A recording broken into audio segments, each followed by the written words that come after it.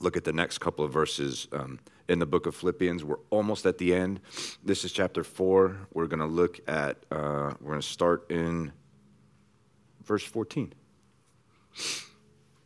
Yeah, it was good of you to share in my troubles. This is Paul talking to the Philippians. Moreover, as you Philippians know, in the early days of your acquaintance with the gospel, when I set out from Macedonia, not one church shared with me in the matter of giving and receiving, except you only. For even when I was in Thessaloniki, you sent me aid more than once when I was in need. Not that I desire your gifts. What I desire is that more be credited to your account. I have received full payment and have more than enough. I am amply supplied now that I have received from Epaphroditus the gifts you sent.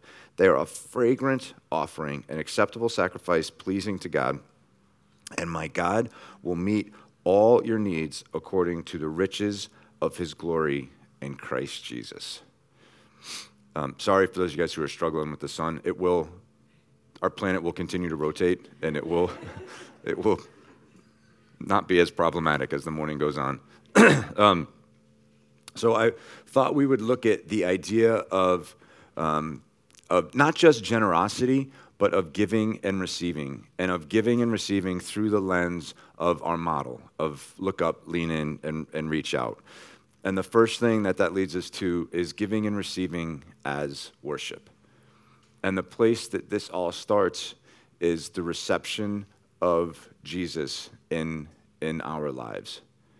Jesus is the ultimate model, the ultimate picture of generosity, not just in his death, but in his life. He gave everything that he had in the best way that he possibly could.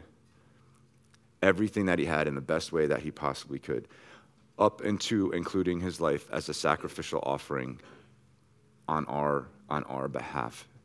So that's the place where we have to start, is that all generosity starts with God. James chapter 1 tells us that all good gifts come from the Father of heavenly lights. Right? If you have received something that you would consider a good gift, its origin is with God. And when we think about generosity, sometimes there's a little bit of pushback that I've wrestled with. It's like, well, maybe I don't want to be generous. This is my money. I worked hard for this, or this is my time, or whatever it might be. But the Old Testament book of Deuteronomy tells us that even the ability to generate wealth is a gift from God. And so by the way we treat the gifts that God gives us, that's the greatest indication of how we feel about them and how we feel about the gift giver himself. Right? So we start with the idea of Jesus' ultimate gift for us. And are we at a point, have we entered into that relationship with him? Have we accepted that generous gift? Remember, this is giving and receiving. Jesus gives us his gift, but if we don't receive it, it doesn't mean anything. The next point is up there is image bearing. When we act like Jesus, when we treat each other the way that Jesus treats us, that's glorifying to him. We're reflecting his image to the people around us. That is an act of worship. And then finally, the idea of hearing and obeying. Any act of generosity, of giving, or receiving for that matter, originates with the Holy Spirit, right? And it's one thing to hear from the Holy Spirit, to experience that nudging, that prompting, like you should do, this is something you should do, this is something you should do. But it's an entirely different thing to act upon it as well, right? So the hearing and obeying, when we get prompted to give, when we get prompted to graciously receive a gift that somebody offers, it's an act of worship, right? So the first thing we want to think about is giving and receiving as an act of worship. We want to think about giving and receiving as relationship. You guys remember all the way back to the spring when we started the book of Philippians, I reviewed the backstory that's found in Acts chapter 16. And Paul, we meet some really interesting people, right? Paul brings the gospel to Lydia, a woman who was defined by her wealth and her high status. He brings the gospel of Jesus to a slave girl who was defined by her abuse and her captors and the things that she wasn't able to do. And he brings the gospel to his jailer, which is a whole other thing, but who is a civil servant whose status was defined by his ability to obey the rules and to do what the authorities said. And he brought all those people together under Jesus in this new community. And the crazy thing, so Paul is a Roman citizen. He kind of creates this ruckus by sharing the gospel with these people. He gets thrown in jail. He gets beat up. He gets tortured. None of that should have happened to him as a Roman citizen. They get freed. If you remember the story, they're in jail. Paul and Silas are in jail. There's an earthquake, and their jail is busted open, and they get freed. And the jailer's like, "Oh my gosh, I'm gonna lose my life because you guys are escaping." Paul's like, "Relax, we're not going anywhere." They go back to the jailer's house, have a big party. A bunch of people come to know Jesus.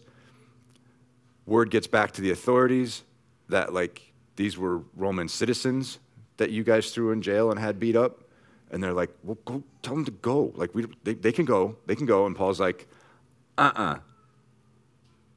They can come here themselves, and they can walk us out. And you can read in between the lines. They can apologize. And I don't think Paul was just being a nudge, right? I think Paul he did that for the sake of that Philippian church that was just born when he was there. He was establishing this expectation with the authorities there that he's a Roman citizen, these people are they're his friends, and he's willing to come and stand in the gap on their behalf. So the story of the Philippian church and their relationship with Paul goes all the way back. This is 12 years before Paul writes this letter to the Philippians. This goes 12 years back to his initial encounter with them. And this is the beginning of the sharing, right? We call this series Together. It's the sharing.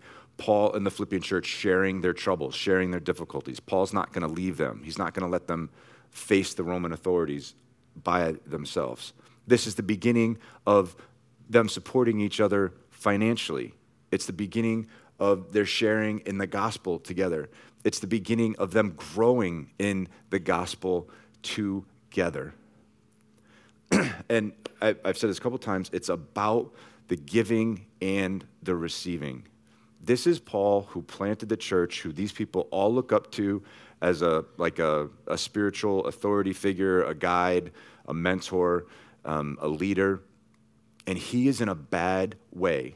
And he doesn't say, no, I'm good, I don't need anything. He graciously accepts their gift. And they give to him multiple times early on in his ministry, and multiple times when he's in jail. You guys, look at me.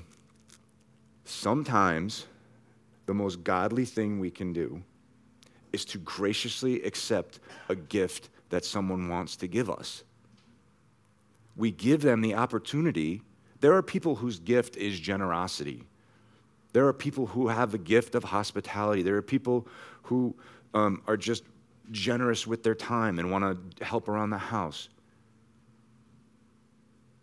We allow people to exercise their gifts when we graciously receive. Paul and the Philippian church were all up in each other's business, right? There weren't a lot of secrets going on there. They were very real with each other. They knew what each other's needs were, and they stepped into those needs, and they allowed each other to meet those needs. Does that make sense? Are you guys tracking with me? That's hugely important because sometimes it's difficult to be on the receiving end of that. But it's okay. It's necessary. It's good. It's godly. All right. And then lastly, that interesting statement about Paul didn't really, he was grateful for their gifts, but he didn't need them. Right? He said what he was excited about was that they were credited to this account. And this is it's an accounting, Paul was using accounting language, and that there was, in a spiritual sense, the gift that the Philippians sent to Paul out of their poverty, out of their need, the sacrificial gift that they gave was like check marks, was like pluses in their kind of spiritual ledger. To Paul, that was like, they're growing in their faith. They're giving sacrificially. They're acting like Jesus. The gospel has taken root in their lives, and they're living it out. Like that was what he was most excited about, not just the money. All right. And then lastly, the out aspect of giving and receiving as countercultural. As I was doing some preparation for this, I found a website, and it's basically an organization that helps with fundraising. And it was about the Philippian church and about how they gave out of their poverty. They gave so much to Paul that it put them in need, right? That they needed something now. And Paul's response to that is when a follower of Christ follows the prompting of the Holy Spirit to give sacrificially, your needs are going to be more than taken care of. God's going to make sure of that. That's a promise from the God of the universe, who has the resources of the universe in the palm of his hand. And this organization that wrote this piece, that had this pithy little phrase, that we live in a culture that too many of us live beyond our means. The Philippian church gave beyond their means, right? The difference between living beyond our means and giving beyond our means. The call upon the follower of Jesus is to imitate Jesus' sacrificial giving. The way that Jesus gave to us put him in need, his life. That's the call upon it. It's a high bar. And like I said, Gail and I have experienced that sort of giving firsthand from you guys. And it's a huge, huge blessing. So when we choose to give out of our need, right, God he doesn't just meet us there, he more than meets us there. It's kind of like if you think about if somebody who's got $1 bazillion says to a little kid, here you go, kid, here's $1.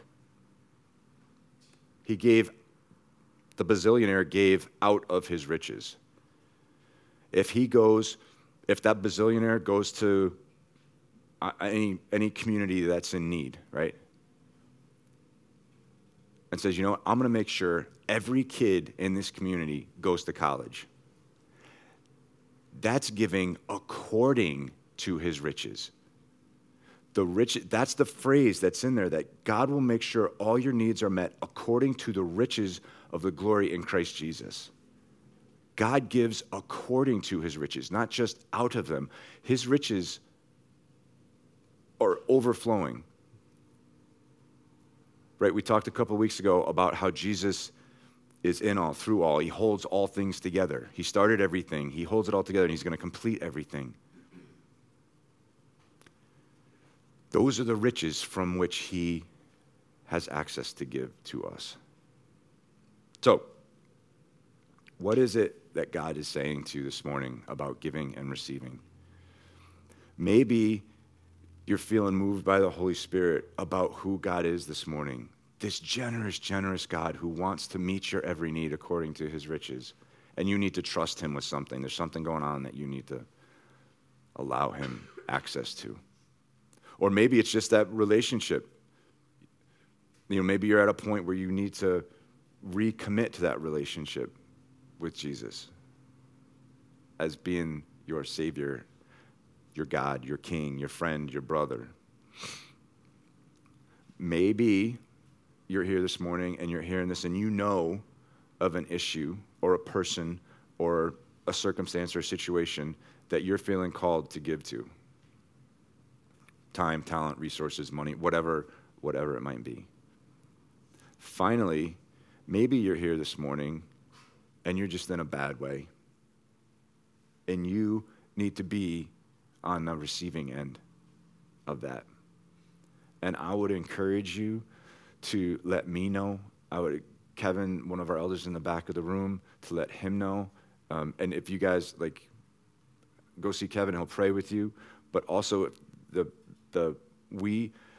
prayer is the most important thing that we can do for each other, so that's where we start. But the tangible needs that a community like this has the ability to meet, please, we can't meet a need we don't know about. So, that's where we're at. I'm going to leave like 30 seconds or so of silence, and then I'll pray. And then I think Ben's got a dismissal reminder or two for us. So let's just quiet yourself down, take a few deep breaths maybe if you want to close your eyes, and ask God what it is he might be saying to you this morning about giving and receiving.